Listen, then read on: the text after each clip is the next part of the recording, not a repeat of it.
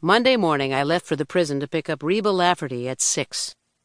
The drive was boring and hot.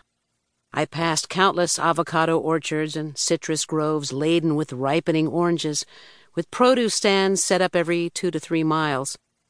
I caught a red light in each of 3 small communities of newly constructed housing and lavish shopping malls. By 8:30, I found myself sitting in my car in the parking lot adjacent to the processing center at the California Institution for Women. For years, the CIW was known as Frontera, the feminine derivative of the word frontier. The 120-acre campus, as they referred to it back then, opened in 1952, and until this year, 1987, it was the only facility in California housing female felons. I'd already been inside the building, where I showed the officer my photo ID and told him I was there to pick up Reba Lafferty, whose CDC number was, by an amusing coincidence, the same as my birth date. The officer checked his roster, found her name, and then called receiving and release. He'd suggested that I wait in the parking lot, so I'd hoofed it back to my VW.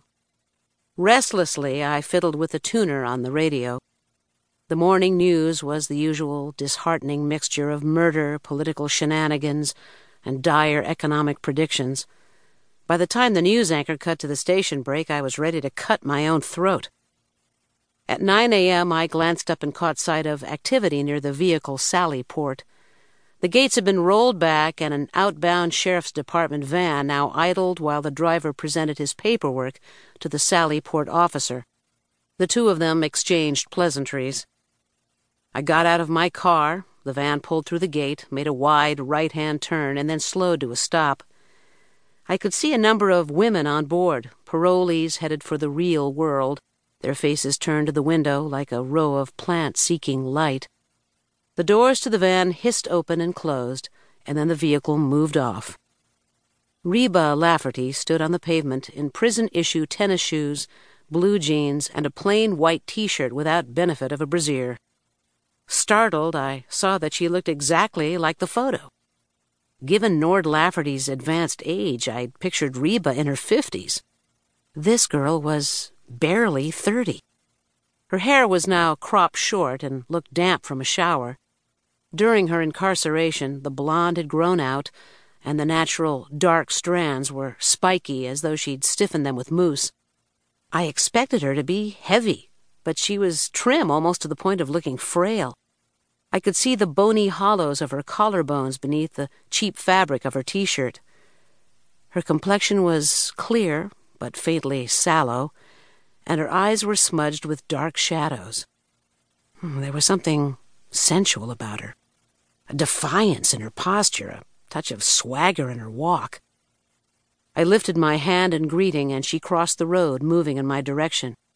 "You here for me?" "That's right. I'm Kinsey Milhone," I said. "Great. I'm Reba Lafferty. Let's hit the friggin' road," she said as we shook hands. We walked to the car, and for the next hour, that was the extent of our conversation. It was Reba who finally broke the silence. "Pop told you why I was in?" "He said you took money, but that's all," I said. I noticed that I'd bypassed the word embezzlement, as though it might be rude to name the crime that resulted in her prison term. She rested her head against the back of the seat. "He's a love. He deserves a lot better than me." "May I ask how old you are?" 32. "No offense, but you look about 12. How old was your dad when you were born?" 56. My mother was 21. Oh, there's a match made in heaven. No telling what her deal was. She dropped me like a litter of kittens and hit the road. Does she keep in touch? Nope. Pop's been great, though. I'm lucky in that regard. I glanced over at her. "If you don't mind my asking, have you been in trouble before?" She turned to look out the passenger side window. "Depends on your point of reference. I went through drug rehab twice. I did 6 months in county jail on a bad check charge.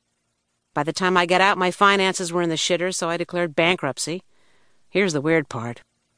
Once I filed, I got a ton of credit card offers in the mail, and all of them were pre-approved. How could I resist? Of course I ran those up, too.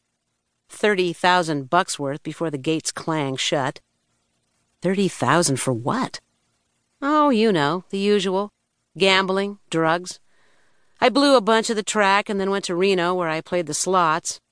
I sat in on some high-stakes poker, but the cards were running cold.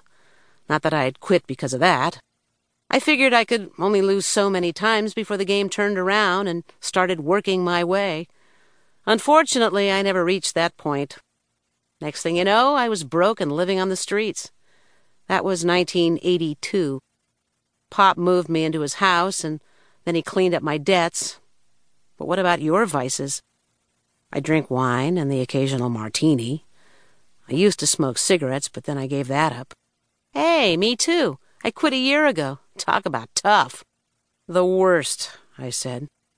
Where do you hang out? She asked me.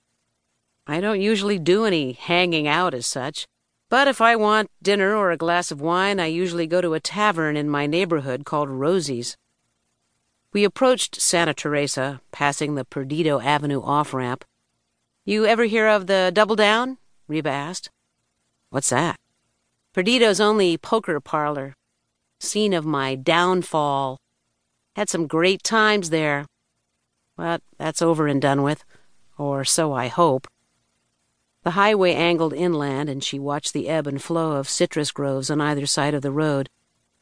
What did you miss most? I asked. My cat. Long-haired orange tabby I've had since he was 6 weeks old. He looked like a little powder puff. He's 17 now, and a great old guy. As I took the Milagro off-ramp, I glanced at my watch. It was 12:36. Are you hungry? We can have lunch if you want to eat before you meet your P.O. Oh, that'd be great.